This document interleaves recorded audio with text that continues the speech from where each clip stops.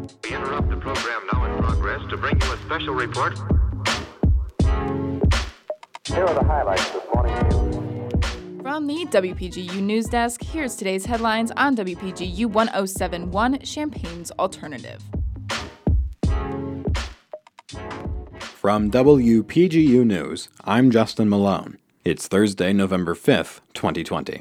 Despite restrictions surrounding COVID-19, performances are planned for this week on the University of Illinois campus. WPGU's Mac Dudley has more. Krannert Center for the Performing Arts will feature the university's dance department this week with its November Dance Concert.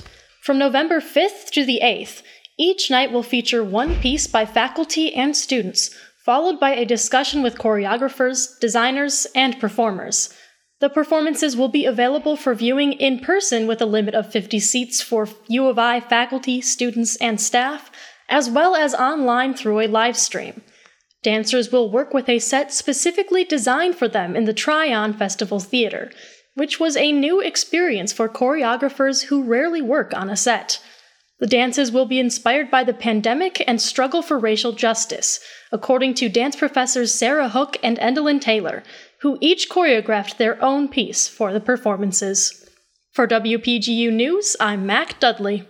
Former Illinois Athletics Administrator Carol Kahrs passed away on Sunday in West Lafayette, Indiana. She was 80 years old. Kahrs created the university's Women's Intercollegiate Athletics program, and her efforts earned her a spot in the Illinois Athletics Hall of Fame in 2017. Kahrs began her career at Illinois as an instructor within the College of Physical Education, and she moved into the athletic department in 1974, before being promoted to Associate Athletics Director and Senior Women's Administrator. Kahrs worked at the university for 36 years, including 30 within the athletics department when she retired in 2000.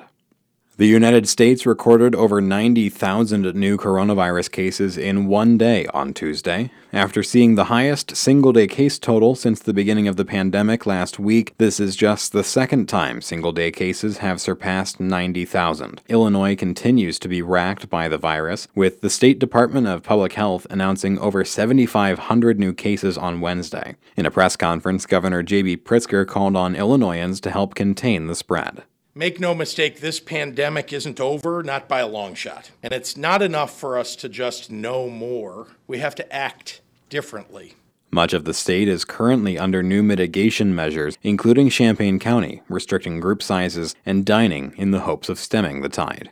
As votes continue to be counted across the country, no winner has yet been declared in the race for president. President Trump, however, is already crying foul. WPGU's Jane Knight reports. President Trump's campaign is demanding a vote recount in Wisconsin after former Vice President Joe Biden narrowly became the projected winner in the state. President Trump's campaign manager, Bill Stepien, issued a statement questioning the validity of the Wisconsin results after alleged reports of irregularities in several Wisconsin counties. President Trump's campaign also filed lawsuits in Michigan and in Pennsylvania, requesting to stop ballot counting until viewers can observe the counting process to ensure its validity. Bob Bauer, one of Biden's campaign advisors, stated the lawsuits are doomed to failure. President Trump said he would take the suits to the Supreme Court, but it is unlikely anything substantial would come of it. New cases must go through state and trial courts before the Supreme Court can hear it. The Supreme Court may review Bush v. Gore, where the margin in Florida was only 537 votes. However, the margin in Wisconsin is currently over 20,000. For WPGU News, this is Jane Knight.